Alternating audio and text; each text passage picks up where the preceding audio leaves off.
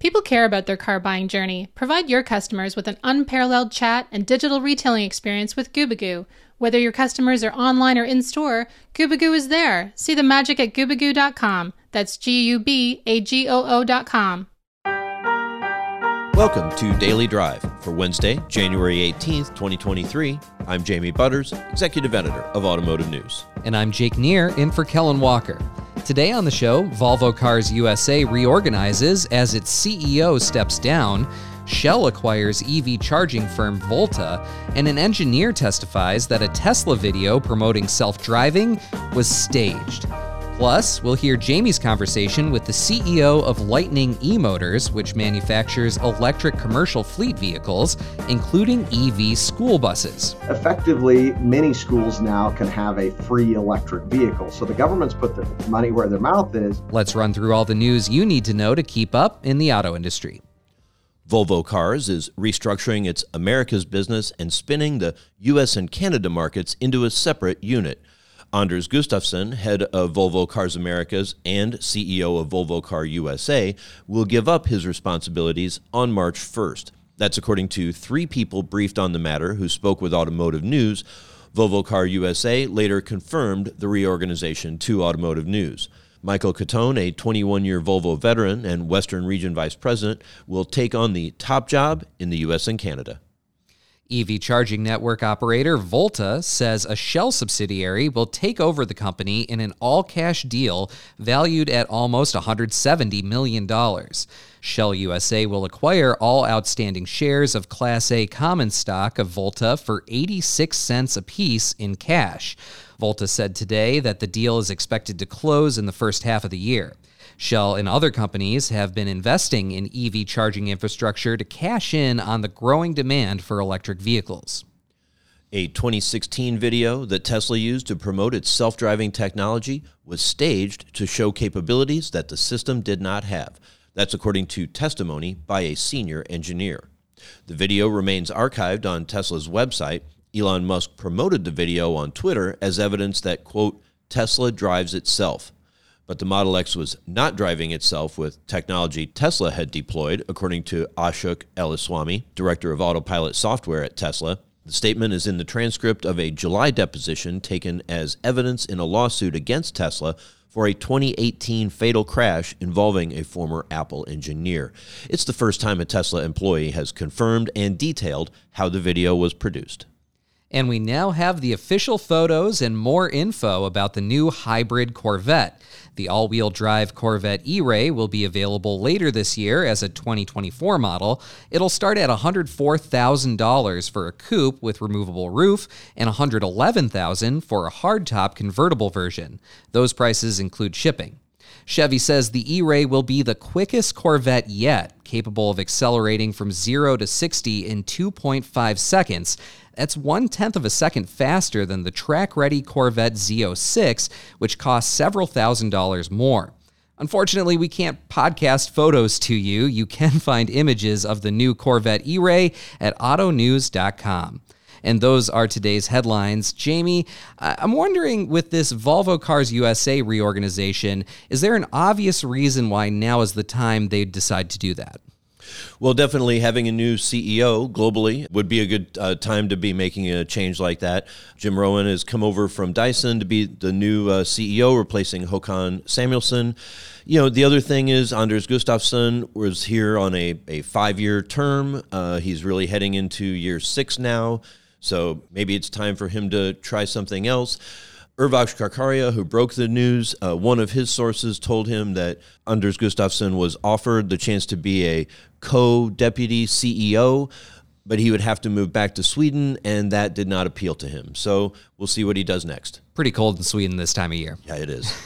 Coming up, we'll hear from Lightning eMotors CEO Tim Reeser. That's next on Daily Drive.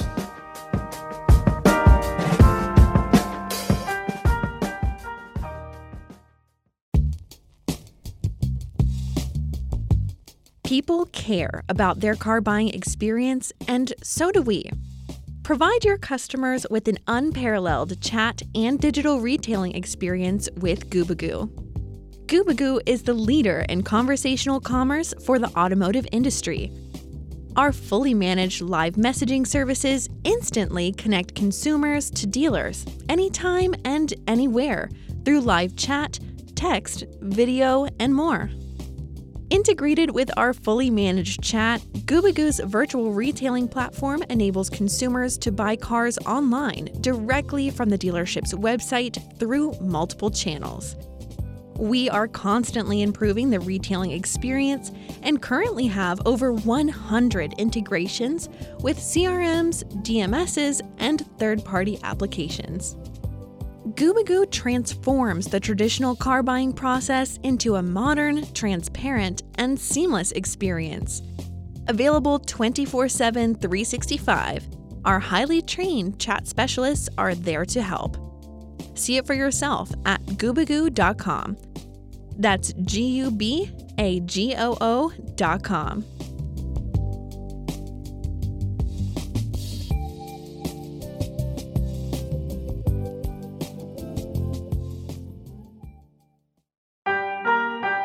Welcome back to Daily Drive. I'm Jamie Butters with Jake Neer.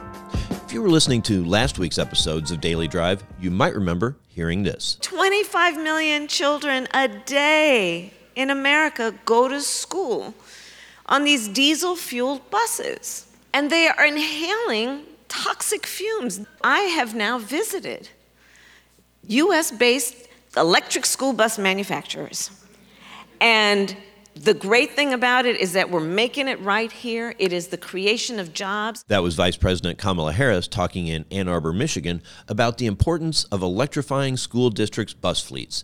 That effort is getting a boost from federal and state subsidies, including money in the Inflation Reduction Act and the Infrastructure Bill. And that's helping companies such as Lightning eMotors, which manufactures electric buses, box trucks, cargo vans, and other commercial fleet vehicles. I recently spoke with Lightning eMotors CEO Tim Reeser. I reached him at the company's headquarters in northern Colorado. Tim Reeser, welcome to Daily Drive. Happy to be here, Jamie. Thank you for the opportunity. Just last week, Vice President Kamala Harris was here in Metro Detroit. She was over in Ann Arbor, and she talked a lot about the importance of electric school buses for protecting kids' lungs and all that.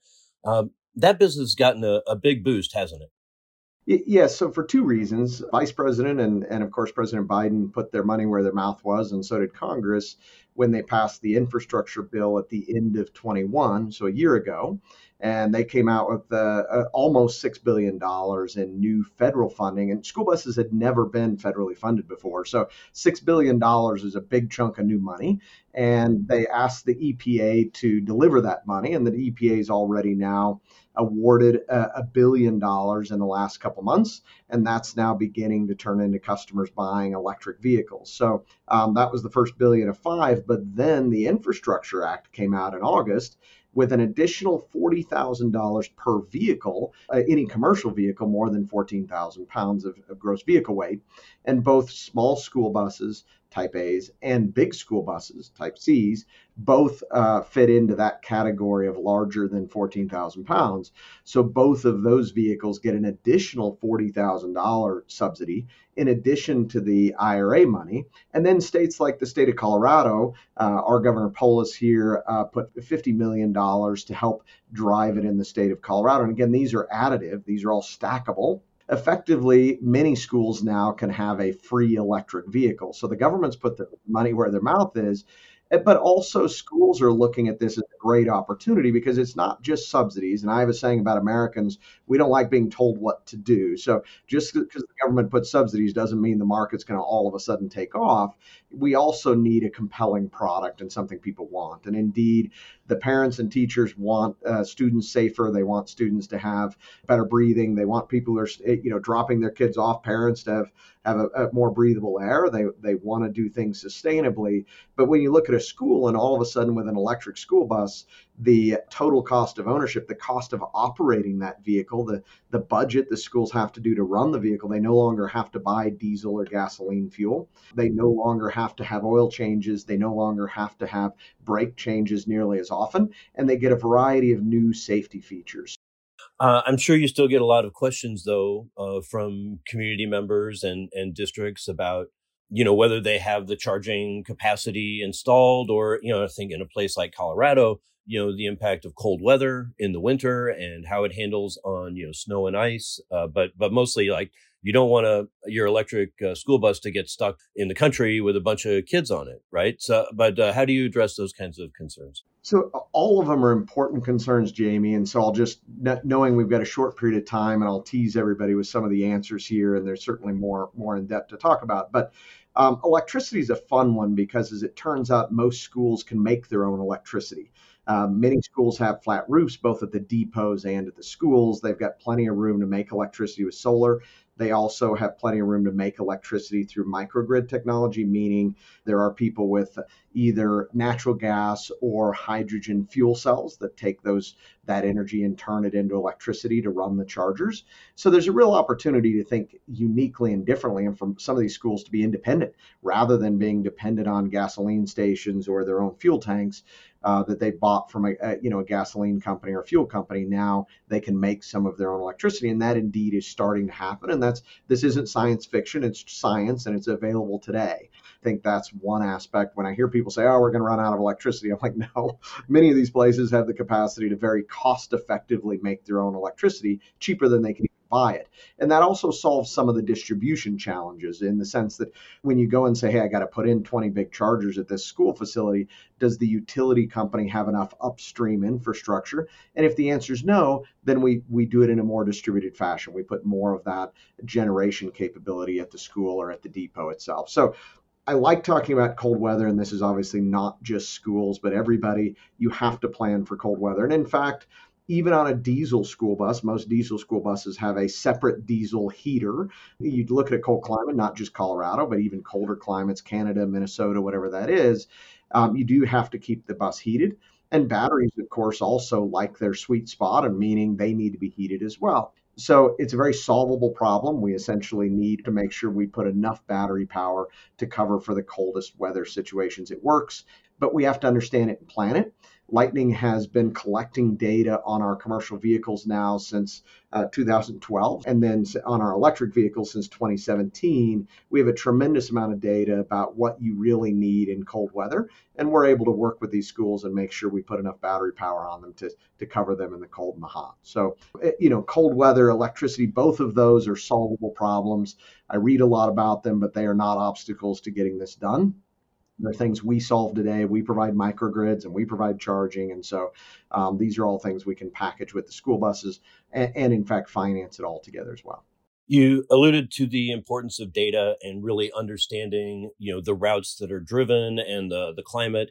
I heard you speak in Las Vegas during CES, and I think you were talking about, maybe it was Newark, but it's someplace where, they were doing a city fleet of buses and wanted to make sure all the buses could go the maximum distance, even though they don't all go that. How do you think through a process like that with sort of the mixed range fleets? And it starts, as you point out, Jamie, with data. And so we can be a little more precise and specific than people who don't have data and are just estimating. We have the data on these vehicles. And it's a fairly complex data set because you're looking at cold and hot and the temperature range. You're also looking at payload. How many people does that bus have on board, or how much payload is that truck carrying throughout the day, and what's the average and max? And what you find is most fleets don't have homogeneous fleets. But in the gasoline world, when a aluminum fuel tank that costs $30, you just put as big a $30 aluminum fuel tank, you didn't need to optimize that and save $5 on your fuel tank.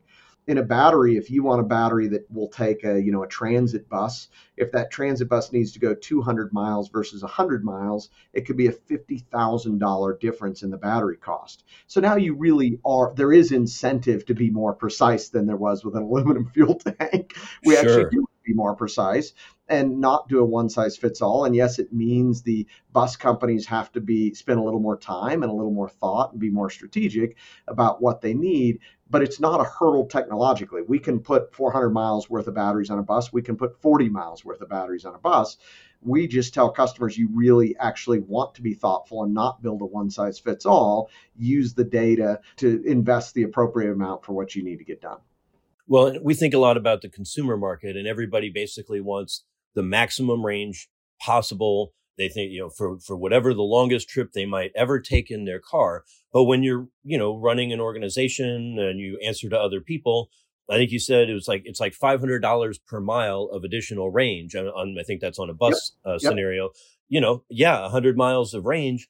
You'd think, oh, well, I want an extra 100 miles, but not if it's going to cost you $50,000. Precisely. And I think the other thing is, people with a passenger vehicle, they want the flexibility to drive to grandma's, and take a long road trip.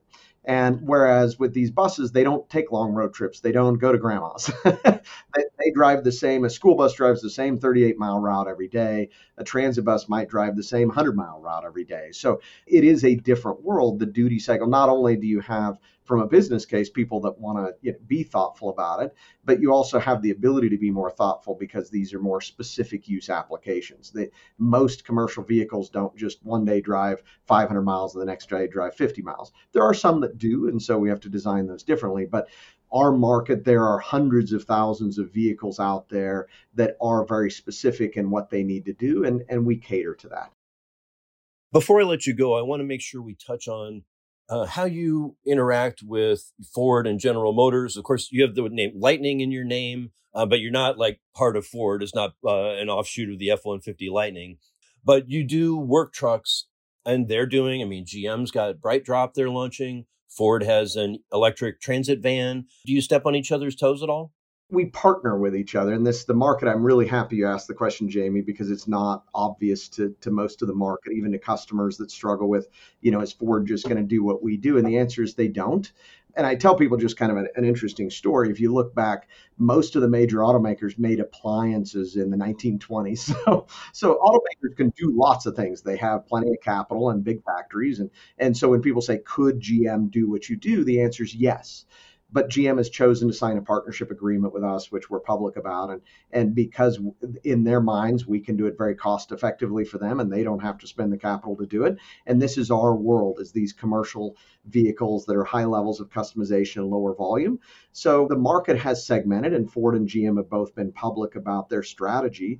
Their strategy and what they want to do is build high volume vehicles. 150,000 Ford E-Transits next year has been their goal. That's a class 2 vehicle. We're building class 4 vans and shuttle buses. Some of them on a Ford platform, but they're much bigger. They're much lower volume. They're much higher customization. You think about a shuttle bus that's got a wheelchair lift on the back and an air conditioner, a high voltage air conditioner. These are things that we do well. And we've built a business that has modular wire harnesses and modular batteries and customized ability to support that. Ford's business is built on high volume, low customized business, and so is GM. So we are complementary to them, but we're also building very different products. Tim Reeser, CEO of Lightning eMotors, thank you again for joining me today. Thank you, Jamie. It's been marvelous. That's Daily Drive for today. I'm Jamie Butters. And I'm Jake Neer, in for Kellen Walker. Thanks to our own Urvaksh Karkaria and Nick Bunkley for their help on today's podcast. You can get the latest news on electrification, manufacturing, and everything happening in the auto industry at autonews.com. Come back tomorrow for my conversation with J.D. Power's Doug Betts about the firm's new EV index, which shows some surprising trends. If you enjoy the podcast, remember to like, leave a review, and subscribe so you never miss an episode.